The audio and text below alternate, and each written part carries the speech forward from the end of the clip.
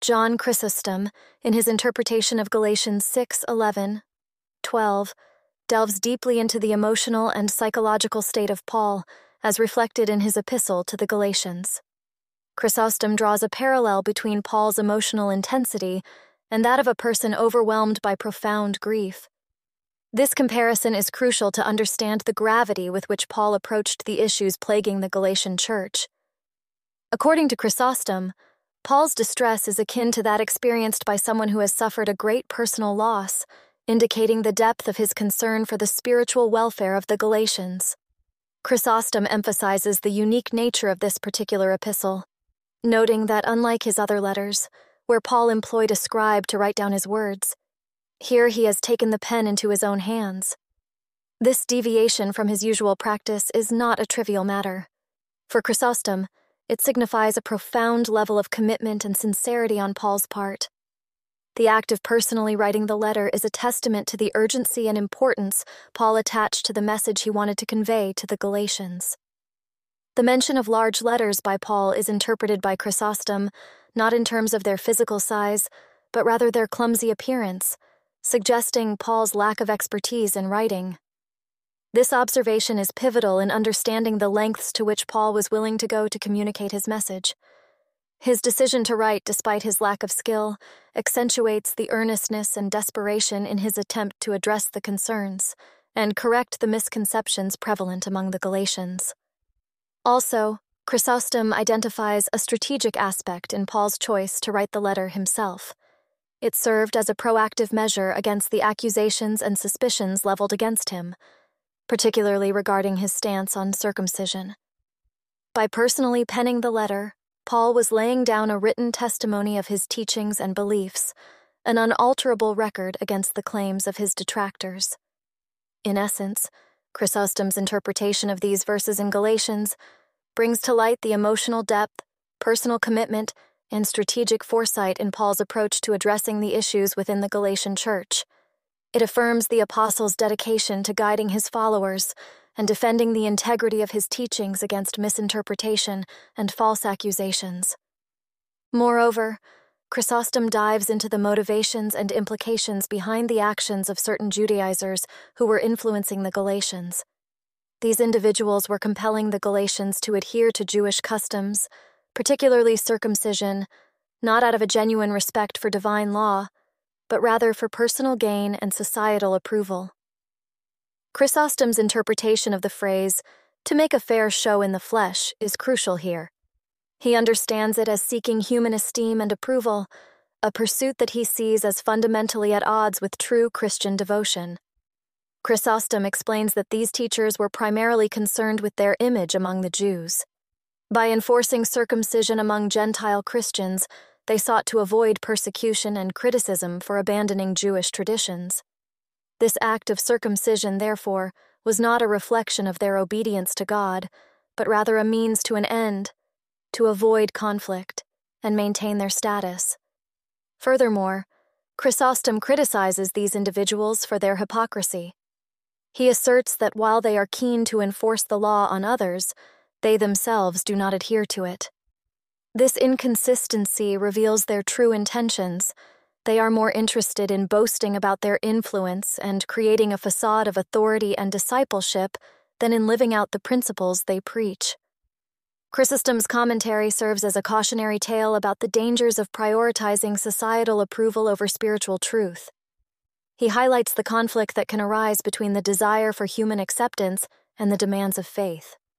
His critique of the Judaizers is a call to the Galatians to be wary of false teachers and to understand the distinction between genuine religious piety and the pursuit of human accolades. This passage indicates the importance of sincerity in faith and the perils of allowing external pressures to dictate religious practices. Chrysostom's insights offer a timeless reminder of the need for integrity and authenticity in religious life. In addition, Chrysostom offers a profound insight into the Christian perception of glory, contrasting it sharply with worldly views. He focuses on the cross of Christ, typically viewed as a symbol of humiliation and defeat, and reinterprets it as the ultimate emblem of glory in the Christian faith. Chrysostom begins by acknowledging the worldly disdain for the cross, recognizing its perception as despicable among men. However, he swiftly contrasts this with the high regard the cross holds in heaven and among the faithful. This dichotomy between earthly and heavenly perceptions is a recurring theme in his teachings, maintaining that what is valued on earth is often at odds with spiritual values. The commentary then digs into the paradox of Christian glory. Chrysostom points out how poverty, low public esteem, and the cross, all seemingly negative, are sources of pride for Christians. He uses the cross as the prime example, elaborating on its significance. The cross symbolizes Christ's ultimate act of love and sacrifice, God himself taking the form of a slave and enduring suffering for humanity's sake. This act, Chrysostom argues, is incomparable in its demonstration of love and should be the central point of Christian boasting. Chrysostom's emphasis is on the humility and selflessness of Christ's sacrifice. He marvels at the depth of Christ's love, who willingly accepted a curse for the benefit of others. This perspective turns the cross from a symbol of shame into one of divine love and sacrifice. Concluding his commentary, Chrysostom encourages Christians to embrace the cross and its significance without shame. He likens it to a prisoner who, having been freed by a king, should not feel ashamed of the king's actions. To Chrysostom, being ashamed of the cross would be irrational, as it represents the epitome of Christ's love and care. Thus, the cross, in his view, should be a source of immense pride and a testament to the transformative power of Christ's sacrifice and love. Through this interpretation, Chrysostom not only redefines the concept of glory from a Christian perspective, but also calls for a deeper understanding and appreciation of the sacrificial love embodied in the cross. Further, Chrysostom examines the Apostle Paul's declaration, "The world has been crucified to me, and I to the world." He interprets this not in a physical sense, but as a profound spiritual and moral stance. Chrysostom clarifies that the world here refers not to the physical elements of earth and heaven, but to the transient and often alluring aspects of earthly life, such as fame, wealth, power, and other such pursuits that are typically held in high regard and seen as symbols of success and splendor in worldly terms. This interpretation by Chrysostom is pivotal in understanding Christian spirituality as he saw it. He reiterates that for a Christian, these worldly matters should be regarded as dead, devoid of their typical allure and influence. This perspective is not just about negating the world's power over the self, but also about the self's detachment from the world. This double renunciation, where both the world is dead to the Christian and the Christian is dead to the world, creates a mutual disinterest. This is crucial for Chrysostom's interpretation of a Christian life, as it signifies a complete and unyielding break from worldly values and temptations. Chrysostom sees this state as highly blessed, as it is foundational for leading a life that is truly spiritual and aligned with Christian values. The renunciation of worldly pleasures and concerns ensures that a believer is neither captivated by the world's allure nor seeks out its pleasures and accolades. It's a call to a form of asceticism, where spiritual pursuits and values are placed far above worldly ones. In this light, Chrysostom's interpretation of Paul's words is a profound statement on Christian ethics and spirituality. It repeats the idea that a truly spiritual life is marked by a disinterest and detachment from the ephemeral and often distracting concerns of worldly life, focusing instead on spiritual growth and the pursuit of virtues aligned with Christian teachings. This perspective aligns with Chrysostom's broader teachings, which often underline moral purity, asceticism, and the prioritization of spiritual over worldly matters. Besides, Chrysostom explores the profound transformation brought about by the cross in the Christian faith. He contrasts the old Jewish customs, particularly circumcision, with the new spiritual reality inaugurated through Christ's crucifixion. Chrysostom interprets the term, "a new creature," mentioned by Paul in this passage, as a reference to the transformative experience of Christian baptism and the future renewal of all creation at the end of times. For Chrysostom, the cross is not just a symbol of Christ's sacrifice, it represents a paradigm shift in religious life. It marks the transition from the old covenant, focused on physical rituals like circumcision, to a new covenant centered on spiritual renewal and grace. This shift is reflected in the individual believer's experience. Through baptism, one's soul, previously burdened by sin and decay, is renewed as if recreated. This personal transformation is a microcosm of the universal transformation that awaits all creation. Chrysostom's focus on the term "a new creature" extends beyond personal spiritual renewal. He sees it as indicative of the cosmic renewal that will accompany the eschaton. The end times when heaven and earth, along with all creation, will be transformed into a state of incorruption. This eschatological vision underscores the temporary and fading nature of physical rituals like circumcision, which lose their significance in the face of such profound cosmic change. Additionally, Chrysostom expands on the concept of the Israel of God. He suggests that this title transcends physical descent from Israel or adherence to Mosaic law. Instead, it is more aptly applied to those who embrace the new life offered through Christ, a life marked by grace rather than adherence to the old law. True affiliation with Israel, in Chrysostom's view, is defined by this spiritual transformation and commitment to the new, grace-filled way of life inaugurated by the cross. In summary, Chrysostom's interpretation of Galatians 6:15. 16 emphasizes the cross's role in shifting the focus of religious life from adherence to the old Jewish law to embracing a new, grace-based identity in Christ. This transformation is both personal, affecting the believer's soul, and cosmic, pointing to the eventual renewal of all creation. The true Israel of God comprises those who align themselves with this new, grace-centered reality. Also, Chrysostom's analysis reveals the depth and complexity of Paul's statement, offering insights into its purpose and the apostle's mindset.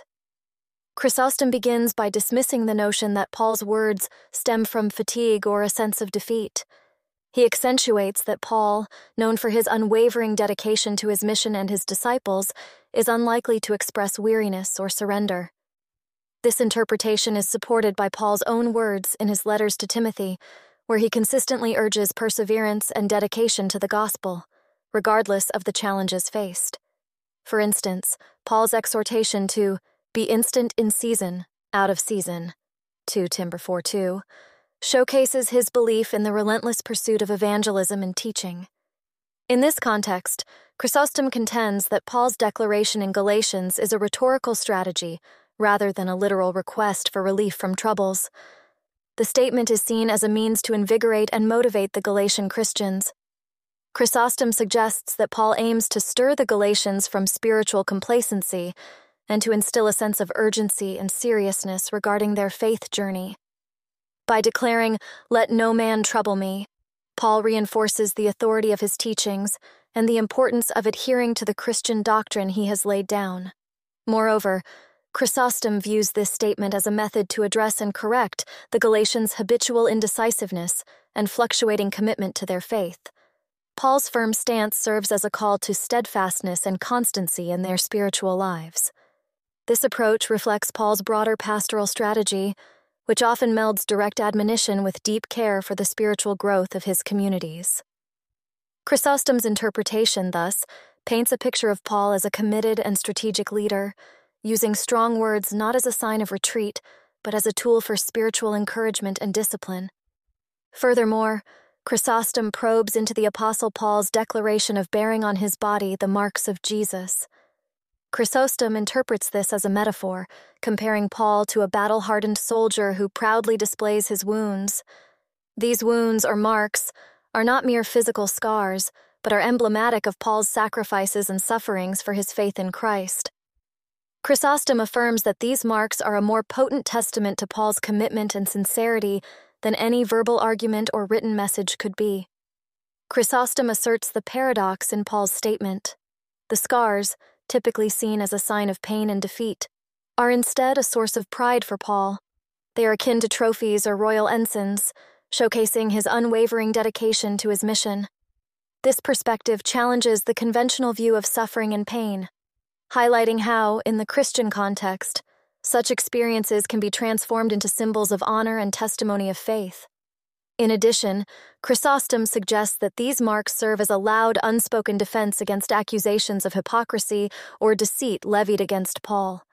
The physicality of his scars provides tangible evidence of his commitment, much like a soldier's wounds indisputably demonstrate bravery and loyalty. This analogy is particularly powerful in conveying the authenticity of Paul's ministry and the depth of his convictions. Further, Chrysostom touches upon the theme of enduring faith. He notes that Paul's initial conversion, a pivotal moment in his life, was just the beginning. The subsequent trials and tribulations, as evidenced by his scars, are proof of his steadfastness in the path he chose. Concluding his epistle, Paul offers a prayer rich in blessings, which Chrysostom views as a reaffirmation of his love and concern for the Christian community. This prayer, coupled with the evidence of his sufferings, encapsulates Paul's genuine intent and the unwavering nature of his apostolic mission. Chrysostom's analysis thus not only sheds light on Paul's words, but also offers a profound reflection on the Christian understanding of suffering and dedication. Last but not least, Chrysostom delves into the profound significance of Paul's words, "The grace of our Lord Jesus Christ be with your spirit, brethren. Amen." Chrysostom views this benediction not just as a customary conclusion, but as a powerful seal on the entire epistle, encapsulating its core message and intention. Besides, for Chrysostom, the specific phrase, "with your spirit," is pivotal. It marks a deliberate shift from the physical and external observances of the Mosaic Law to the internal and spiritual realm of Christian life under grace. This phrase, in Chrysostom's view, serves as a stark contrast to the Judaizing tendencies that the Galatians were facing, which indicated adherence to the law, particularly practices like circumcision. He interprets Paul's words as a reminder to the Galatians of the superior blessings they have received through faith in Christ, blessings that are not rooted in the poverty of the law, but in the richness of grace and the Spirit. Additionally, Chrysostom's analysis recognizes a dual function in Paul's closing words. On one hand, they serve as a teaching, a doctrinal reinforcement reminding the Galatians of the benefits of their Christian faith and the Spirit they have received. This aspect of teaching acts as a protective wall, anchoring them in the true Christian doctrine. On the other hand, Paul's words are also a prayer, a supplication for the ongoing presence and aid of God's grace in the Galatians' lives. This prayerful dimension requests divine assistance for the believers to remain steadfast in their faith, thereby preventing the Spirit from departing from them. In summary, Chrysostom sees Paul's closing benediction as a strategic and multifaceted tool. It is both instructional and intercessory, ensuring the Galatians' adherence to Christian doctrine, while simultaneously invoking God's grace for their spiritual perseverance. The presence of the Spirit, according to Chrysostom, is crucial. It acts as a deterrent against the adoption of erroneous doctrines, allowing such errors to be discarded as easily as dust. This interpretation maintains the vital importance of both doctrinal clarity and spiritual sustenance in preserving the faith and unity of the Christian community. In conclusion, Chrysostom's interpretation of Paul's epistle to the Galatians offers a profound insight into the emotional and spiritual intensity of the apostle's message. Chrysostom emphasizes the deep personal concern Paul felt for the Galatian church, akin to a person engulfed in grief, which is evident from the unusual act of Paul personally writing the letter, demonstrated by his reference to writing with large letters. Chrysostom suggests that this detail accentuates Paul's lack of writing skill, further affirming his earnest and heartfelt communication. Also, Paul's message in this letter is urgent and crucial, addressing the dangerous influence of Judaizers within the Galatian church. These individuals were compelling Gentile Christians to adhere to Jewish customs, such as circumcision, not from a place of spiritual obedience, but rather for self-serving reasons. Chrysostom asserts the hypocrisy of these teachers, who prioritize human approval over divine truth, and the implications of such behavior for the Galatian believers. Moreover, Chrysostom refocuses the Christian perception of glory.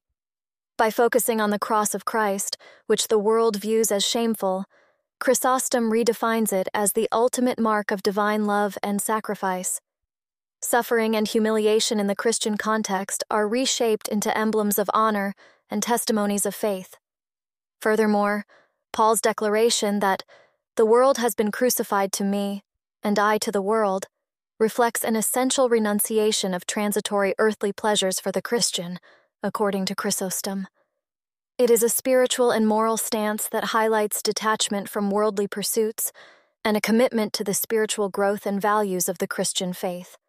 In addition, Paul's mention of bearing the marks of Jesus is interpreted by Chrysostom not as literal scars, but as symbolic of the hardships and persecution Paul faced for the sake of his faith, embodying his unwavering fidelity and the transformative journey in Christ. Lastly, Chrysostom deliberates on Paul's parting benediction that imparts both a doctrinal lesson and an invocation of divine grace to support the Galatians spiritually. The apostle's choice of words, "with your spirit," is seen as intentionally highlighting the shift from the physical adherence to the law to an internal grace-based Christian life.